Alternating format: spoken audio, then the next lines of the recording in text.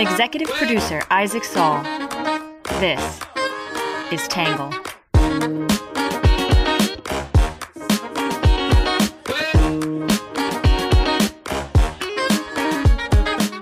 Good morning, good afternoon, and good evening, and welcome to the Tangle Podcast, the place we get views from across the political spectrum, some independent thinking, and a little bit of my take.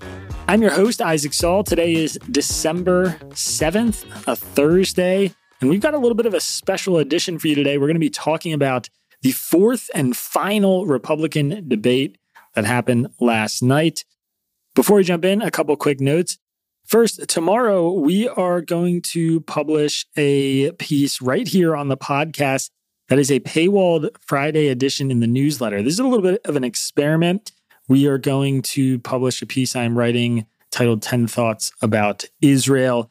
I'm going to record that Friday edition as a podcast and publish it here for free for now. And we're just going to see what the engagement's like. If people like it, if we hear from you, if it gets a bunch of listens.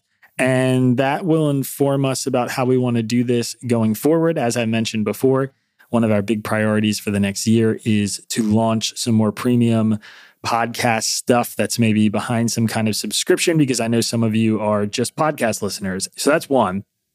Also, I want to give a quick heads up that we have a new YouTube video up on our channel, Donald Trump 2.0, what's going to happen if he gets reelected, obviously relevant to today's topic. So be sure to go check that out if you are interested. All right, with that out of the way, we're going to jump in with some quick hits.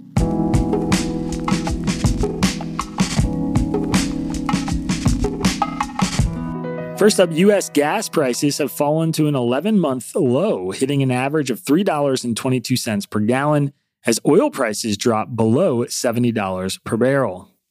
Number two, 3 people were killed and at least 1 person was injured after a shooting on the University of Nevada, Las Vegas campus yesterday. The suspect was killed in a shootout with police. Separately, Texas police arrested a suspect in a day-long series of attacks in San Antonio and Austin that killed 6 people. Number 3, 3 university presidents were grilled by members of Congress yesterday for their handling of pro-Palestine protests on campus. Number 4, the United States charged 4 Russian soldiers with war crime charges for torturing a U.S. citizen in Ukraine, the first such charges brought in the war. Separately, Russian President Vladimir Putin met with leaders of the United Arab Emirates and Saudi Arabia during his trip to the Middle East. And number 5, the Senate failed to pass a $110 billion aid bill, including $61 billion for Ukraine, as Republicans push for immigration measures to be included in the bill.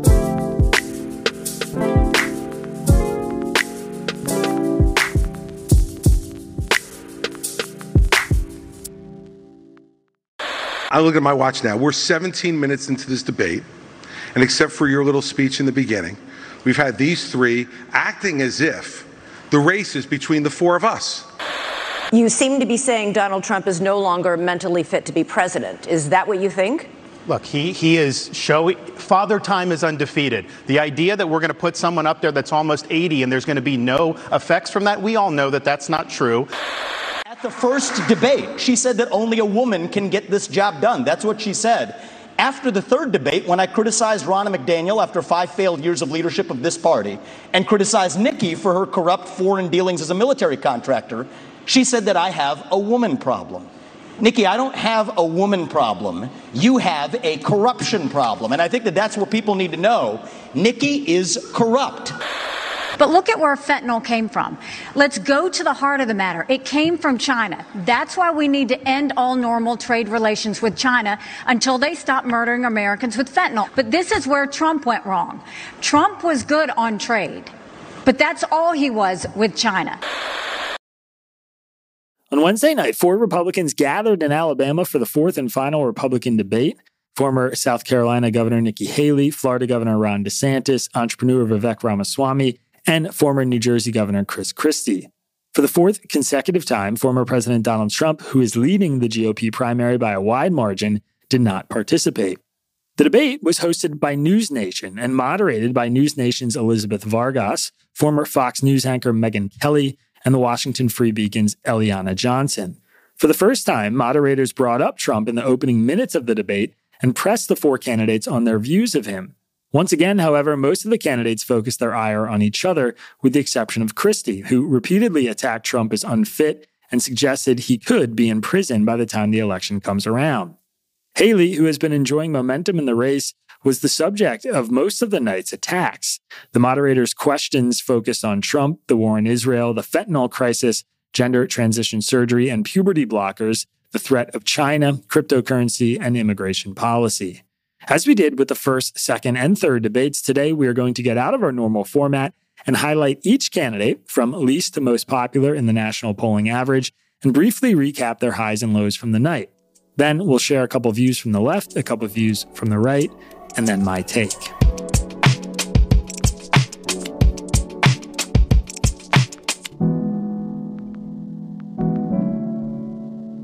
We'll be right back after this quick commercial break.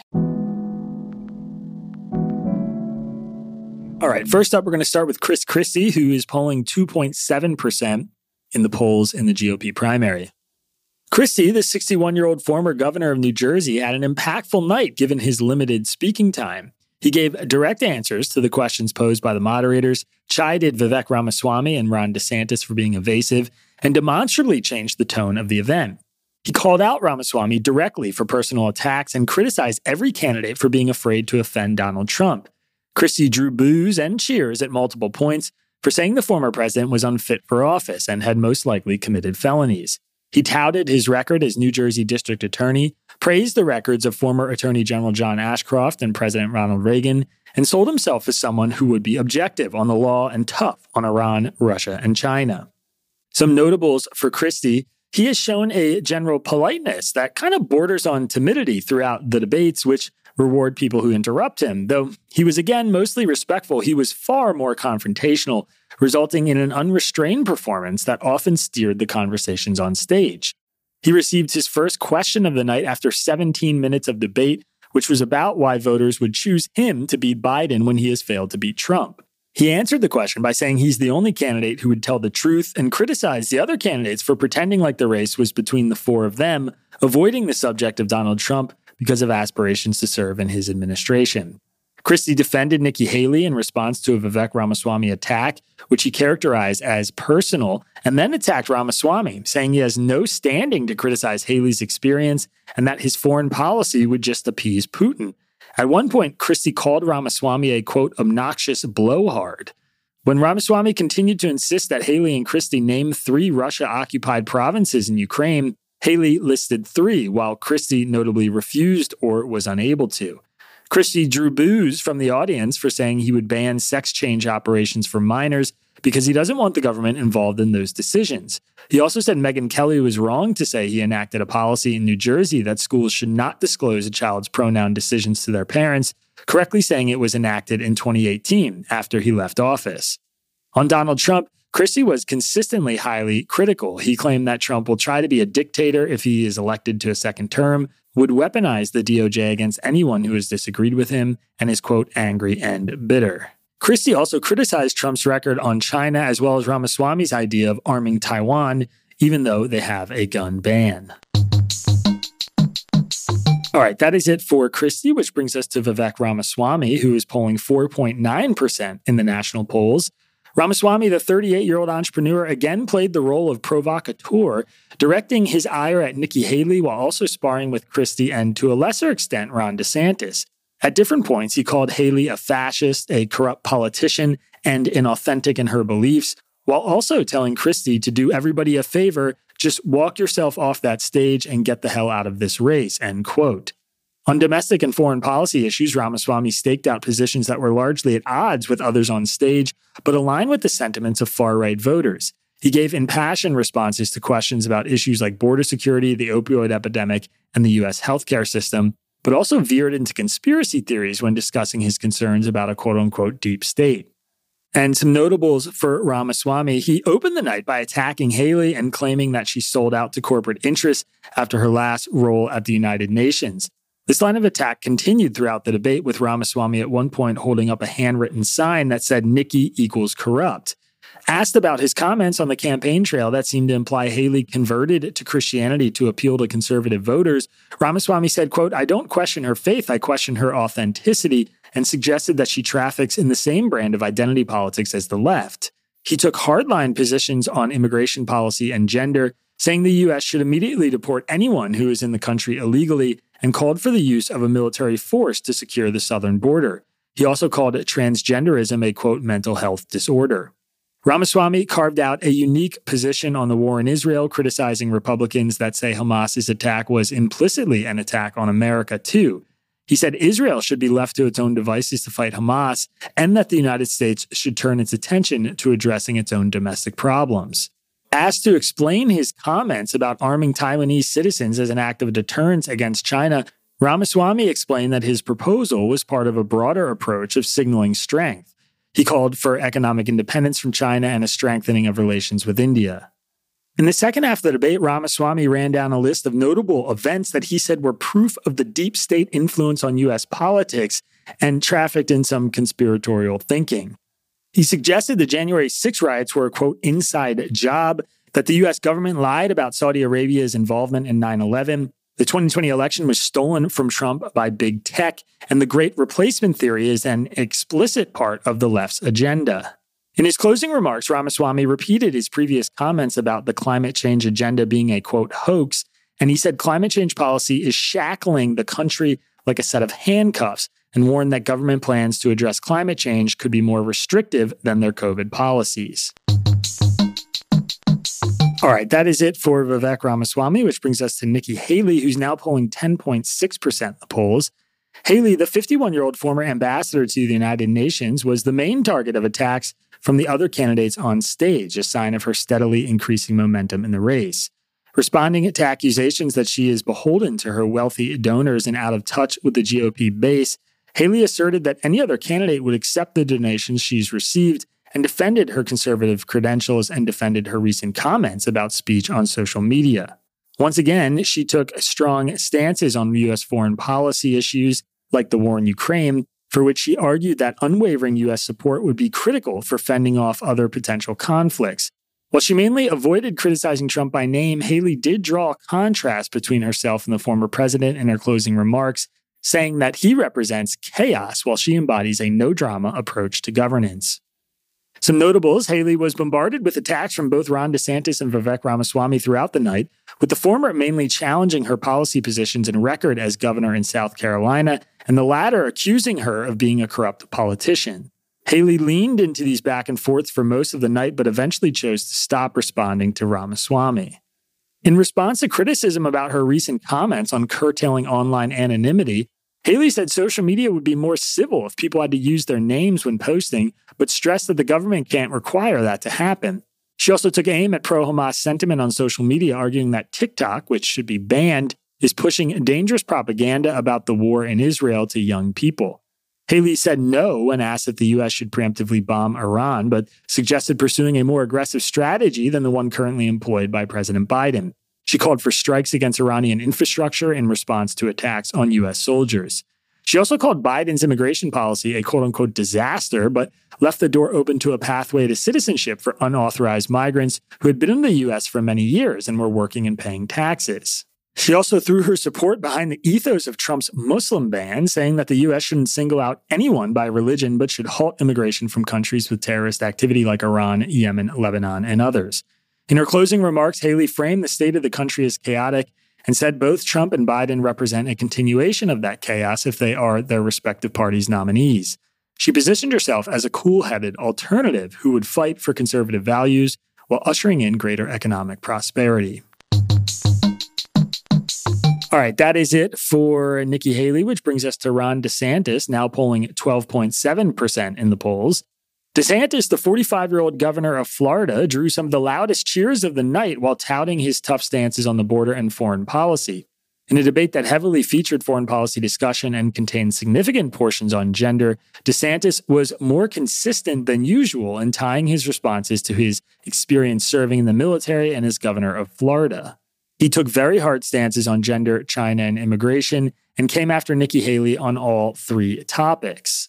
Throughout the night, the Florida governor criticized Haley exclusively, with the exception of a brief shouting match with Chris Christie over whether Donald Trump is fit for office. DeSantis closed by praising President Calvin Coolidge and saying he would fight for Americans while president and win, like he has done in Florida.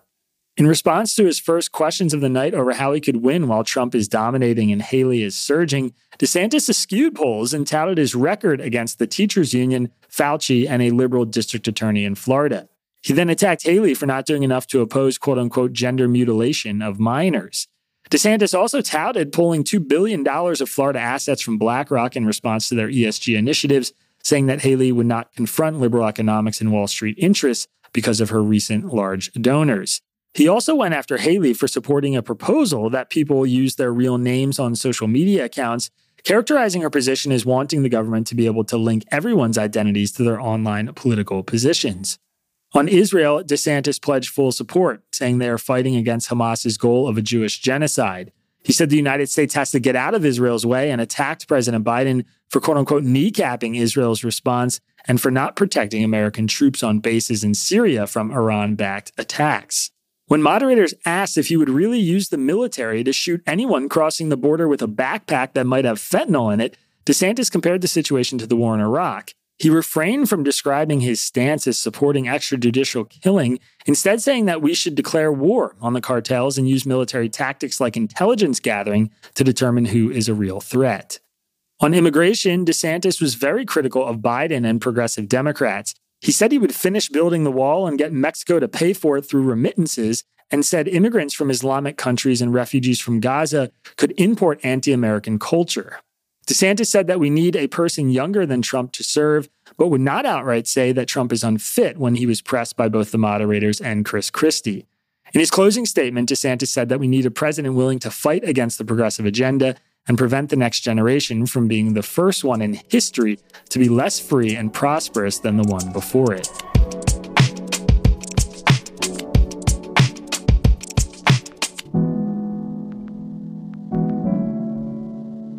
We'll be right back after this quick commercial break. All right, that is it for our summaries of each candidate's night. We're going to briefly share a couple of views from the right and the left. First, the right is subdued in their reaction to the debate and predicts it will have little effect on the Republican primary. Some question Haley's conservative credentials, while others say Trump was once again the winner, as no candidate managed to land a meaningful blow with him absent from the stage. In National Review, Noah Rothman wrote, "A desperate debate ends in a draw." Voters were presented with a Rorschach test. Each candidate hit their notes and met expectations, so voters who watched the debate probably saw exactly what they wanted to see, whatever that meant to them. Voters who like Ron DeSantis saw him at his best. For the first time in this cycle, DeSantis ran like he was behind in the polls, a prudent calculation because he very much is, Rothman said. If you like Nikki Haley, you were probably satisfied with her performance. She drew an inordinate amount of fire from her fellow candidates on the debate stage, which only confirmed her status as the new frontrunner in the race for second place. For the handful of Republican primary voters who backed Chris Christie, they saw the unvarnished wrecking ball they have come to depend on to be the skunk at the garden party, Rothman added. Vivek Ramaswamy fans were probably delighted by his willingness to tap dance across live wires. He leaned into the noxious bore persona he has cultivated in this race, accusing everyone in his general vicinity of corruption. Ultimately, it was a choose-your-own-adventure debate. There were no clear victors and no obvious losers. For the most part, everyone stayed in their lanes. The rest of the story will be left to the voters to tell. In Town Hall, Matt Vespa said the debate could be summed up in 3 words. Everyone hates Nikki. The debate was another entertaining spectacle, despite all 4 candidates having no chance of beating Donald Trump in the GOP primaries. It is what it is, folks. Donald Trump will be the 2024 Republican nominee, whether we like it or not. Still, that doesn't mean these 4 didn't mail it in regarding this melee. To the contrary, it got downright nasty, Vespa wrote. The most obvious reasons for everyone hurling mud at Miss Haley is simple. She's been surging in the polls. Okay, it's not a tsunami, but it has garnered more than a few stories in the press. Second, her past political positions pretty much make her a carbon copy of Hillary Clinton. Ramaswamy did go overboard at some points, but this is irrelevant to the larger picture. None of the candidates on stage will be the 2024 Republican nominee or the next president of the United States. Ron DeSantis did what he needed to, attack Haley when necessary, be calm and collected, and defend himself against any counterattacks, which he did. Christie portrayed himself as the adult in the room and someone who would answer questions directly, Vespa said. No one gained anything tonight. It was Fight Club on stage, and Donald Trump was the only person left sitting atop the mountain. Still, Haley got grilled a lot.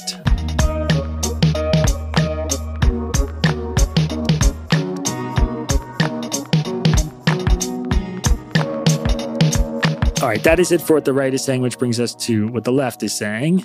The left disparages the Republican candidates for their unwillingness to attack Trump directly through 4 debates, and some say Trump has been vindicated for choosing not to participate, while others note the increased attention paid to Nikki Haley, but suggest she is still firmly in the race for second place. In the New York Times, Frank Bruni criticized the moral surrender and magical thinking at another pointless GOP debate. If the candidates trying to wrest their party's presidential nomination from Donald Trump began the Republican debates over 3 months ago in a spirit of hope, they have plunged since then into a panic state, a desperate one. That's the ugly, nasty place where they spent the 4th and possibly last of those debates on Wednesday night, Bruni said. Not one of the 4 people on stage in Tuscaloosa, Alabama, has made meaningful progress in peeling Republican voters away from Trump and closing the enormous gap between his frontrunner status and their also-ran positions. And their answer to that? Except for Christie, they devoted more time and energy to sniping at one another than to taking sustained and forceful aim at the actual agent of their political frustration, the real source of their electoral woe, the great orange obstacle between them and the White House. And that's why they're unlikely to get there. These aspirants to the presidency have now spent 4 debates quarreling with one another, and they have now spent 4 debates pussyfooting around the absent leader of the pack and letting him off easy. What a timid game. What a perversely submissive strategy. In The Atlantic, Russell Berman called it the Nikki Haley debate. Anyone watching the 4th Republican primary debate would be forgiven for thinking that Nikki Haley was the favorite to win the GOP presidential nomination next year. Ron DeSantis and Vivek Ramaswamy sure were acting like it. Neither man had finished answering his first question before he began attacking the former South Carolina governor and UN ambassador, Berman said. The broadsides continued through the 2-hour debate in Tuscaloosa. DeSantis and Ramaswamy used every opportunity to go after Haley, even when they were prodded to criticize the Republican who was actually dominating the primary race, Donald Trump. The reluctance of Trump's rivals, aside from Christie, to attack the former president has frustrated Republicans who are rooting against his renomination. But on some level, it makes sense. Haley, DeSantis, and Ramaswamy aren't actually running against Trump, at least not yet. The best way to think of these Trump-less debates is as a primary within a primary. The 4 Republicans on stage tonight were battling merely for the right to face off against Trump, Berman wrote. The all-important question is whether one of these 4 can break away from the others in time to wage a fair fight against Trump. The window for doing so is closing fast, but it is not shut completely.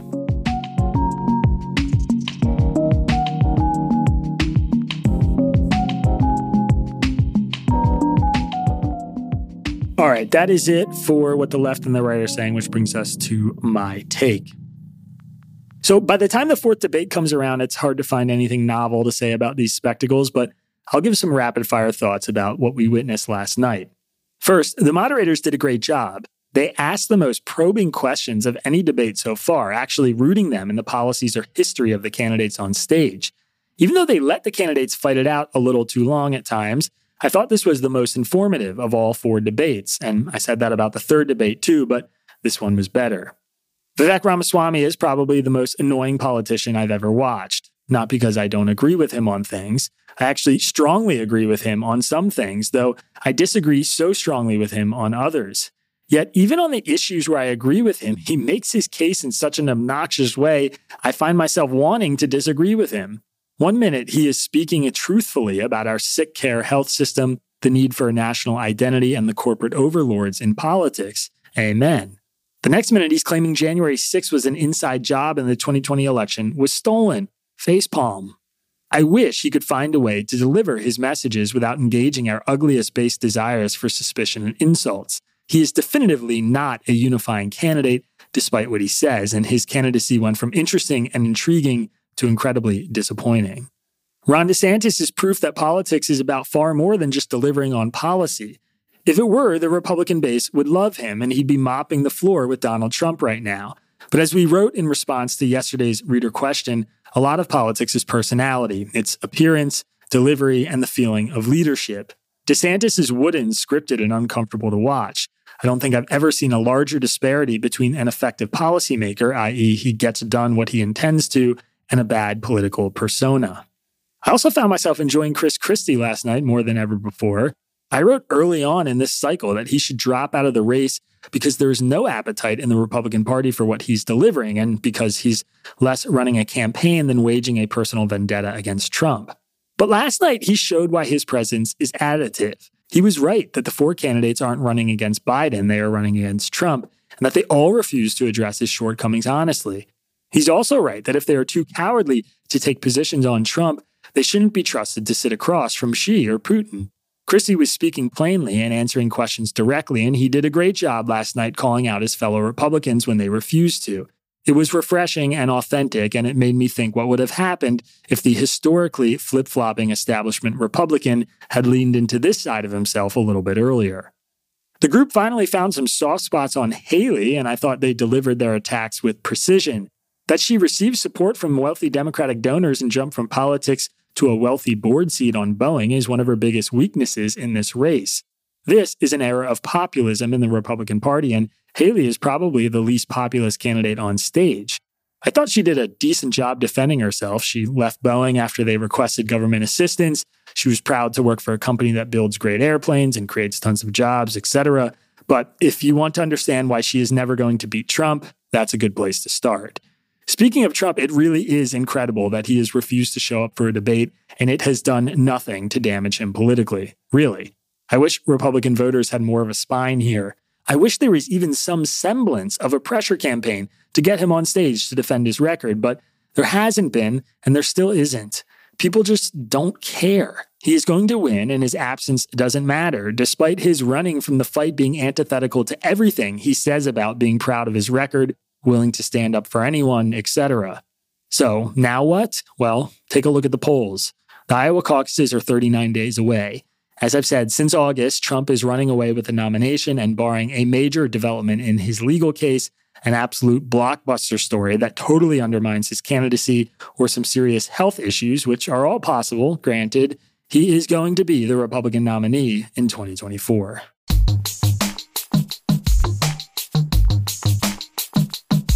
All right, our podcast is getting long, so we're going to jump right ahead to our numbers section for today. 22 minutes and 36 seconds was Vivek Ramaswamy's speaking time during the debate, the most of any candidate. Chris Christie's speaking time was 16 minutes and 52 seconds, the least of any candidate. The number of days till the Iowa caucuses is now 39, and the number of days till the New Hampshire primaries is now 47. The number of days Vivek Ramaswamy has spent campaigning is 145, according to analysis from the New York Times. The number of days Donald Trump has spent campaigning is 55, and the number of days Ramaswamy has spent campaigning in Iowa, the most of any GOP candidate, is 59. Ramaswamy's polling average in Iowa as of December 6 is just 4.8%. The number of days Ron DeSantis has spent campaigning in Iowa, the second most of any GOP candidate, is 33, and DeSantis' polling average in Iowa is 19.7% as of December 6, 2023. All right, and last but not least, our Have a Nice Day section. Professor Renaud Moreau, a history faculty member from Cambridge University's Pembroke College, recently became the first person to read over 100 letters sent to or from French sailors that the British Navy intercepted during the 7 Years' War. The letters were sent to or from fiancés, wives, siblings, and parents over 250 years ago, but were never received and never read until now. I could spend the night writing to you. I am your forever faithful wife. Good night, my dear friend. It is midnight. I think it is time for me to rest, wrote Marie Dubos to her husband, a lieutenant in the French Navy, in 1758. Moreau, who stumbled upon the letters by accident, painstakingly transcribed them for the French journal Annales Histoire Sciences Sociales. That's French, and I mispronounced it, but whatever. These letters are about universal human experiences. They're not unique to France or the 18th century, Moreau said. Science Direct has the story, and there's a link to it in today's episode description. All right, everybody, that is it for today's podcast. As always, if you want to support our work, please go to readtangle.com/membership. You can go check out our YouTube channel with a brand new Trump video. And remember, we'll be back here tomorrow with a special podcast Friday edition to get some feedback about that. We hope to see you then. And if not, we'll catch you after the weekend. Have a good one. Peace. Our podcast is written by me, Isaac Saul, and edited and engineered by John Wall. The script is edited by our managing editor, Ari Weitzman, Will Kabak, Bailey Saul, and Sean Brady. The logo for our podcast was designed by Magdalena Bakova, who is also our social media manager. Music for the podcast was produced by Diet75. And if you're looking for more from Tangle, please go to readtangle.com and check out our website.